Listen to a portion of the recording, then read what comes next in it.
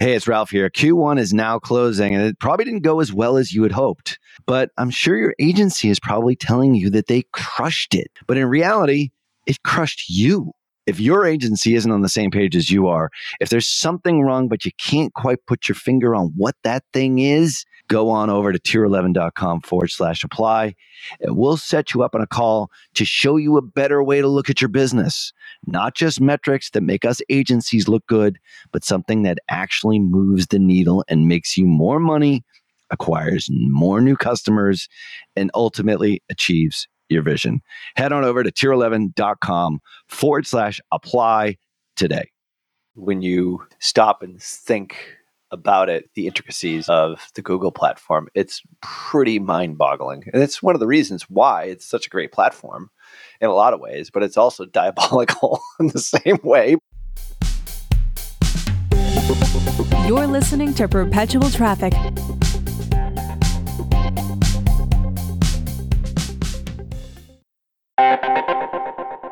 Well, there is no question that when it comes to influence and persuasion in digital marketing, no one, and I mean no one, commands more respect than Dr. Robert Cialdini. If you have never read his books, Influence and Persuasion, I swear you are missing so much in your digital marketing, not only as an influencer and an advertiser, but as just a great marketer. And that's why I'm so excited to invite you to a free webinar where he'll be sharing his latest insights on new e-commerce strategies. Now, alongside Dr. Cialdini, you'll learn from Bass Wouters and the authors of Reputation King, my buddies Scott Branley and DJ Sprigg. Attendees will absolutely be able to understand exactly how to gain a competitive edge in the marketplace by leveraging online reputation management. Now, that's something that we haven't talked about here on this show all that much.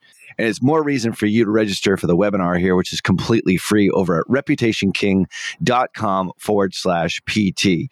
So join us on April 18th from 12 noon to 2 p.m. Eastern. That's 9 a.m. to 11 a.m. Pacific for you West Coasters by registering at reputationking.com/PT. Once again, that's reputationking.com/PT. Cialdini has been a huge influence on me, and I can't wait to see how his new e-commerce strategies resonate with you and how they affect your business in a positive way using reputation management. Make sure that you register for the April 18th free webinar at reputationking.com/PT. Welcome back to the Perpetual Traffic Podcast. We are here with Qasim Aslam from Solutions 8. He's going through an amazing case study. If you haven't listened to the first part, listen to the first part. Now we're going to get into, is this just an e-com thing? Can we use this for lead gen? It's one of the big questions that I have. But also, you mentioned overall campaign structure. This campaign is just one campaign out of lots of campaigns. Can you describe exactly how you guys approach this from maybe a 30,000 foot view as far as what's going on inside Google? Yeah, the first thing I'll say, because we're talking 30,000 feet, is machine learning takes time. It takes time. And so when you're running something like this, you've got to give it time. And I've seen so many people stop 3 feet from gold. And I really mean that, by the way. A big part of my job is evaluating campaigns for folks, inbound leads. And we offer people a free action plan. And so they'll come to us and I'll open up their Google account. And I'm like, gosh, you were actually doing everything right. You just didn't give this enough time or enough money. There's some campaigns that are being starved for oxygen because you're not giving it enough juice. So time and money. And those are the two things that businesses don't have, right? So you're asking in some cases for the impossible, but that's just the reality of paid traffic. It's a tough ask. Yeah, it really is for a lot of folks. That's why, it's funny, man. I run a paid ad agency. I run one of the top Google agencies on the planet. And I think paid traffic is one of the last things a company should do. There's so many other ways to go out there and test your offer. And I'm sure you're going to talk about this on the customer acquisition show. 100%. Paid traffic is a luxury of scale. It shouldn't necessarily be where you go to test or to learn. It's where you go to scale once you've found some successes. But to answer your question directly, there's no one size fits all anymore. There used to be. We used to actually have, you probably remember this, Ralph, we had a 4-campaign template. Right. And we would do your brand campaign, your competitor campaign, your search campaign, and your remarketing campaign. Yep. And that was more or less the template. And then we added DSA. And then we've added YouTube for top of the funnel, and then discovery and display and PMAX. And now it's so heavily dependent upon the client. I will tell you for Yellow Leaf Hammocks, though, what's worked really well for us, Performance Max, of course, but Performance Max is our R&D campaign. Performance Max shows us other audiences and campaign types that work, and then we build those campaigns separately. So, for example, and trying not to give away specific strategies for these folks because they do have competitors in the space, so I'll genericize this a little bit. But let's say that you start seeing inside of Performance Max that the YouTube placement within Performance Max is working really well. You don't lean into it from within Performance Max. Instead, you go build a specific YouTube campaign independent of Performance Max so that you can prioritize it and optimize it and attribute spend accordingly. It's your testing lab. That's exactly what it is. Yeah. Because PMAX is in all of Google's inventory. And PMAX goes where Google wants it to go, not necessarily where it's best for you to go. Google's trying to maximize the value of their inventory. So you notice that PMAX is always going to be heavy display. But PMAX is important. And dude, everybody is sleeping on DSA, dynamic search ads. DSA, and they might deprecate DSA too. I hope they don't. But DSA is such a powerful campaign type for everything. Local, e-com, lead gen. What DSA does, if you have quality content on your website, you have to run DSA. If you don't have quality content on your website, then go get quality content on your website because that's an absolute prerequisite. Right. But Google uses the content on your website to determine what your website is about, and then it chooses what phrases to bid on or what audience to put you in front of based off of that content. And then, get this, it writes the ads for you. It's basically paid SEO. And it's so powerful when it works, and it's easy to test. And the nice thing about it is when it feels quickly. So DSA is really important. And then dynamic remarketing. And one thing I will say is the number one mistake I see people make in the e-com space, and this is a little technical, but it's important, is e-com prod ID not firing properly. If your e-com prod ID doesn't fire properly, Google cannot dynamically remarket to your prospect, which means you have 1,000 SKUs in your store, and I'm looking at SKU 491, variation A. If I leave, you sure want to put that SKU back in front of me. You don't want to just send me a generic logo or whatever. You want me to see the thing that I was looking at. Sure. And if your e-com prod ID doesn't fire, then that connection isn't made, and that's not possible. And we see that more often than I care to tell you. And it's a difficult fix in some instances, depending on your CMS, but it's an absolute prerequisite for e-commerce. Yeah. Yeah, there's a lot. So on the feed side of the equation, was there a lot of work that was done here, like pre-work? Dude, the benefit we had, here's the other thing too that's really funny is I like to pretend like I'm really good at what I do. All I do is just choose good businesses to work with. And then it's all real easy. Like their site was so well built, so well structured. They had really solid product titles, really solid product descriptions. They already had GTIN codes, if memory serves, which nobody has. They have great images. They have a ton of lifestyle images. Like they're a dream client. So there wasn't a ton of work for us to do in terms of CRO. You know, that's the type of thing that you can put in front of Google, and Google's like, all right, I got everything I need. Let me go figure out who's going to convert. Yeah. I have all the tools. And for people who don't know, GTIN codes, think of them, they're like the unique identifier for a product, and it's what Google uses. Because if you think to yourself, well, how does Google know what this product is? The title can change, the description can change, the attributes change, the images change. Everything's a moving target. GTIN code is like the social security number for that product. And when you're using GTIN codes, it means that you can change all other things, but Google still knows what that thing is. You can go get GTIN codes there's a nonprofit called GS1. I think it's gs1.org. I might have that wrong. But they're inexpensive, and it's tedious as hell because in theory, you should have one GTIN code, not just per product, but per product variation. Now, sometimes that's just not feasible. We had the largest lighting supply company on the planet, and they had 1 million SKUs. There was no way we were getting one GTIN code for every product variation. So then you start making some strategic decisions. Like, we had a client that sold cologne and perfumes. And so we got a GTIN code for the smallest. And the reason we did that is because we wanted the smallest bottle of cologne to show up in the feed because that was the cheapest price. Right. And so if you're looking for Christian Dior or whatever, it'll show up in the feed, show up as the smallest price. You click on that, but then when you increase the size, the price goes up. But we're showing you the smallest price so it looks the most competitive in the feed. Right. Here's what's interesting about that, though, and this is the trade-off you're making. That sale gets appended to the GTIN code of the smallest bottle.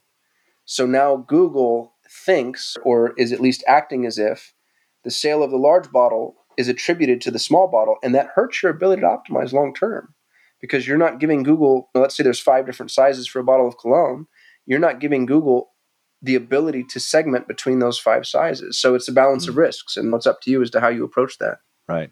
So you have to pick and choose. Like you have to make decisions when it comes to GTIN codes, especially when you have thousands of SKUs. Correct. Dude, here's what's nuts. If you're selling somebody else's product, they should be providing you with the GTIN code. And this gets a little conspiracy theory-esque, and you can reel me back in if I'm starting to build a tinfoil hat here on our podcast. But I don't see one on your head, but anyway, keep going. yeah, not yet. My tinfoil hat is invisible. The GTIN code is used across, in theory, the right way to do it is used across all vendors. If you're selling Nike shoes or whatever, or a product that other people are selling, you're all using the same GTIN code. Here's what scares me, is let's say that you're the first to market, or you're spending the most money out of all your competitors. You're telling Google who buys this product and what quantities, how much they're willing to pay, who they are demographically and psychographically, what their path to purchase looks like. But you're telling them and appending that information to this GTIN code that you don't own. Why would Google not use that information on behalf of your competitors when they start to advertise? So now your competitor goes and says, I'm going to go sell the same shit. Oh, and by the way, you paid all the R&D costs. Thank you very much, Ralph. I now have the same 600% ROAS you have because you were first to market. Makes sense. And what do you do about that? You know? Pioneers get shot in the back to a certain degree, and I guess Google is doing the firing. Yeah, but it's not even, it's shot in the front. You know what I mean? They're just like, they're not even shy about it. That's true. Yeah, they see you coming and they're shooting you right in the face. That's unfortunate, but that's the playing field that we're on right now. These platforms know so much, and they're all the information that you're talking about right here for competitors in this space. Aren't they all sharing basically and those competitors for Yellow Leaf hammocks are advertising on Google as well. You know that Google is helping those competitors based upon the Yellow Leaf hammocks campaigns, correct? Dude, so yeah, here's my thesis. This is my problem. This is, again, conspiracy theory-esque, but it's such an important discussion. Google knows all of the available inventory. So take that and put that idea on a shelf. Google knows all the available inventory, all the people that are willing to buy a hammock or could be made to buy a hammock with the right information. Google has that. And I think that I don't even have to prove that. Like, that's pretty obvious. But then Google knows all the people who are trying to sell hammocks, what they make on those hammocks, and what they're willing to spend in advertising. It's the ultimate price fix. And if you were Google, you wouldn't want the hierarchical structure, the Pareto distribution that says 20% of the advertisers get 80% of the results because you're burning off advertisers. Instead, what you'd want is like a Marxist distribution of traffic that says everybody gets not equal, but just enough. Just enough. Yes. I want you to make 1 penny more than you need to make before you cancel. If they spread it out in an egalitarian way, that's how they maximize the value of their own inventory. Right. And before you think I'm crazy, here's proof of this. And this is in Google's documentation. I'll try to find the help article so I can put it in the show notes. Google used to be based off of an auction model. And an auction model, what's nice about an auction model is an auction model has an absolute zero. If nobody bids, the price is zero until you bid a penny. Google changed that years ago, and they explained why. They have a bid quality threshold to where they say, we will not sell inventory beneath a certain threshold because we believe that devalues our system, or whatever the excuse is. But really what they're saying is, I know what you make. I know what this inventory is worth. So even if you're the only human in the ecosystem bidding on this traffic, I'm going to charge you. So they're already price fixing sans competition. And from a machine learning perspective, you'd actually have to intentionally code into the system not to do this, right? If you built a smart AI-driven machine learning mechanism that we know Google is, that thing would automatically maximize the value of the inventory. And so you'd have to be so altruistic and so loving of humanity that you would take your triple PhD developers and say, hey, listen, guys, we need to build an algorithm that doesn't maximize the value of our inventory. Like, right. There's no way $1 trillion publicly traded company that's profit-centered is doing that. Of course not. Of course not. It's, when you stop and think about it, and obviously the intricacies of the Google platform, it's pretty mind-boggling. And it's one of the reasons why it's such a great platform in a lot of ways, but it's also diabolical in the same way. But you are sharecropping in somebody else's plot of land. I don't even think it's intentional. I don't think they set out to like screw the world. I just think this is what happens when you have a very, and I'm going to use a dangerous word, but when you have a very obvious monopoly. You know what I mean? Like, 100%. But still, how do I describe this? It's your privilege to be able to advertise on their platform, though, when you really think about it. Like, why should they do anything different? It's their platform. Right. It's Zuckerberg's platform is Facebook. Deal with it. You're going to have to deal with privacy. You're going to have to deal with ads. You're going to have to deal with all these other things. If you don't want to use it, don't use it. If you don't want to use Google, I don't know how you wouldn't use Google, but like they invented Google, and now Google is a profit machine. So I don't think there's no argument that says that what they're doing is incorrect because it's their machine that they built at considerable expense. The funny thing about Google is Google's a disembodied entity. Here's what I mean. You could not use Facebook by not using the Facebook app. You could not use Amazon by not shopping from Amazon. Right. But Google is search. Is everything. It's Gmail. It's so the you internet. You actually can't opt out of Gmail because if you're communicating with somebody who's using Gmail, you're still using Gmail. Yes. It's analytics. Right. So like Google sees everything that you do on a website, even though you're not necessarily opted into the analytics platform. Like it's so many multivariant. It's at the Android operating system. Anybody who's ever called you or sent you a text message from the Android OS, Google would have to have access to that information. Sure. So Google Drive. All the Google apps. Yeah. Like think about an unbelievably large ecosystem. You can't just not use Google. If you use Google Drive, it's crazy to think about. Like I have all my tax records on there. Like they know exactly how much I've made for the last 20 years. Because it's just like they really wanted to. Are they using that data to target me? Is that one of the 72 million data points? Here's my question is, how could they not? How could they not? Yeah. You'd actually have to build into the system not to do that. You'd have to be proactively concerned and altruistic and then build into the system these safeguards and be smart enough and preemptive enough to have done that before the system took it and ran with it. You can't convince me otherwise.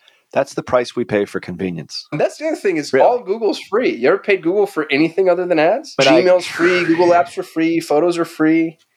I mean, we run our entire company on Google apps. So we pay them every single month. It's so cheap when you really think about it. What you get. I think it's like $700 a month or something like that. I forget exactly what it is. But anyway, it's just one of those expenses that you just pay. But the point is like we rely on it for so much. And then I store all my personal information in there. I don't put anything on my computer. That's the price we pay for convenience and for things that better our lives. I mean, it was our lives better because Google is around, because you get Google search engine to be able to navigate this thing called the internet. I would think so. You know, without question. There's a reason why the Ask Jeeves browser, the web crawler browser, like is gone the way of the dodo bird. This is a better product. They built a better mousetrap at the end of the day. Right. Yeah. So, what's going to be interesting to see is whether or not Google can hurdle Web3. If Google can hurdle the decentralization of the internet, because Google kind of relies on centralized information. That's what the Google crawler does. It crawls centralized information and then distributes it. So what happens when information is decentralized? And maybe nothing. Maybe it's just it has no impact whatsoever. And it's, we switched from VHS to DVD now, and it's even more efficient. But I don't see them being usurped without a context change. Yeah. Yeah. Anyway, we got way off track here. Too firmly embedded. Last question for you for this. This is an e-commerce brand in our case study here, although we've been talking larger concepts with regard to Google, but it's directly related back to this case study. You have to understand the power and the magnitude of this platform. It is absolutely remarkable. Something like lead gen, though. Would you use this type of campaign for a lead generation campaign? No question. We've got a plastic surgeon. This is another case study, and we can do this one too if you wanted to. That would be another episode. We've got a plastic surgeon in a major metro. I won't give up their city. And plastic surgery is one of the most expensive CPCs you can get, especially in this particular metro where very fancy people live. We're getting $3 cost per leads, where clicks are 30 $60, $90, a couple $100 sometimes. And we're doing all of that through Broadmatch. Now, what I will say is they don't scale. They don't scale. And it's because lead gen There's in a finite audience. That's exactly right. There's Right. only so many people that There's live in only this so many zip people. code. Right. And the ceiling is on it. But the reason we're getting things so cheap is because what Broadmatch with Smart Bidding does is it helps you capture traffic that nobody else is bidding on. And nobody else is bidding on it because the semantic index doesn't overlap. So everybody's going after a plastic surgeon, Beverly Hills to sterilize this. If somebody's searching for something that's nuanced, but maybe falling in the cracks or on the periphrasis or getting cut off by other people's negative keywords, then you can go capture those leads and you can use it in Broadmatch plus Smart Bidding. So it absolutely works for lead generation. Doesn't scale as well as e-com, especially if your lead gen is localized.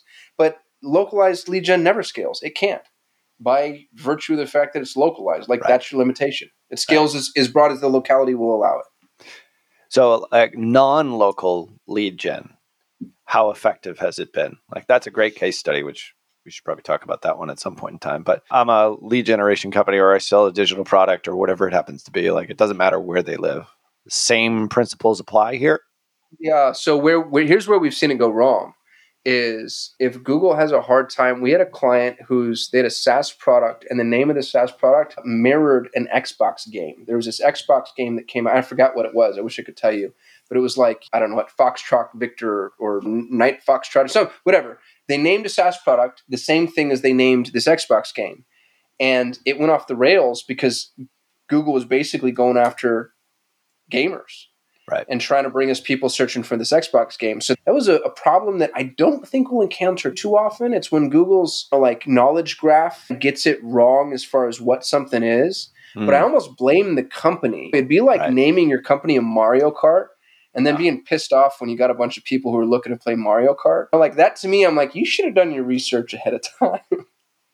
Or they named the company and then some multinational came out with a hugely popular product that just so happened to be the name of that company. Yeah, interesting. But yeah, this is pretty fascinating. Any other key takeaways from our case study here? Any final thoughts? Yeah, the thing that I didn't harp on enough, but I should, is you have to make sure you're using RSA, which is responsive search ads. It's going to maximize your quality score. And if you're looking to capitalize on machine learning, you have to let the machine learn, which means you have to use the tools that are made available to you. And really, it just means take your hand off the wheel. Stop trying to drive. Stop trying to control it. And this was really hard we have some big multinational brands, and I'm sure you deal with this too, dude. You get sent brand guidelines. There's this 30-page PDF on our logo can't be any closer than 13 pixels from the border, and only this font, and our name should always show up this way. And I send those right back, and I'm like, well, then you can't run Google because it's dynamic, and the machine is doing this, and I have no control over it. And I will not accept a screenshot passive-aggressive email from you at 2 o'clock in the morning on a Sunday night because some jackass saw their ad on a display campaign in a way that they didn't like. Like, I do not care about your brand guidelines. I don't care. As a matter of fact, I want to take them out and I want to burn them. And then I want to heat orphanages using brand guidelines because they're the dumbest, least helpful.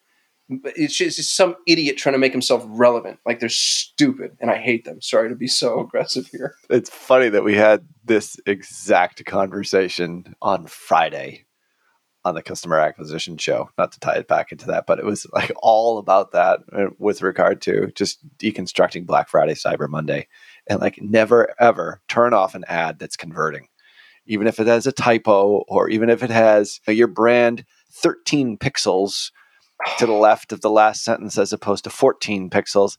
Never shut it off because that is a gift from the gods. Something that and don't mess with it. Super, super important there. So brand guidelines be damned, throw them out the window when it comes to this kind of stuff here. At the end of the day, it's about bringing in new customers, right? Now, this has been awesome. So we will leave links in the show notes for everything that we talked about here. I think we made a couple of references to a couple of other shows. And I want to thank you, as always, for listening. And make sure you do subscribe. Leave a rating wherever you listen to your podcast. We're pretty much everywhere now. I can't think of a platform that we're not on. And of course, as always, let us know what we can do better over at perpetualtraffic.com/better. Follow me over on LinkedIn, and you'll probably see some of those videos that we talked about in the nugget in my LinkedIn. So tease there. And follow Qasim over on Twitter at Qasim Aslam. Go back and listen to previous episodes. All resources are over at perpetualtraffic.com on behalf. And don't forget to listen to the Customer Acquisition Show. Yes, absolutely. Check that out. And on behalf of my awesome co-host, Qasim Aslam, Peace. see ya.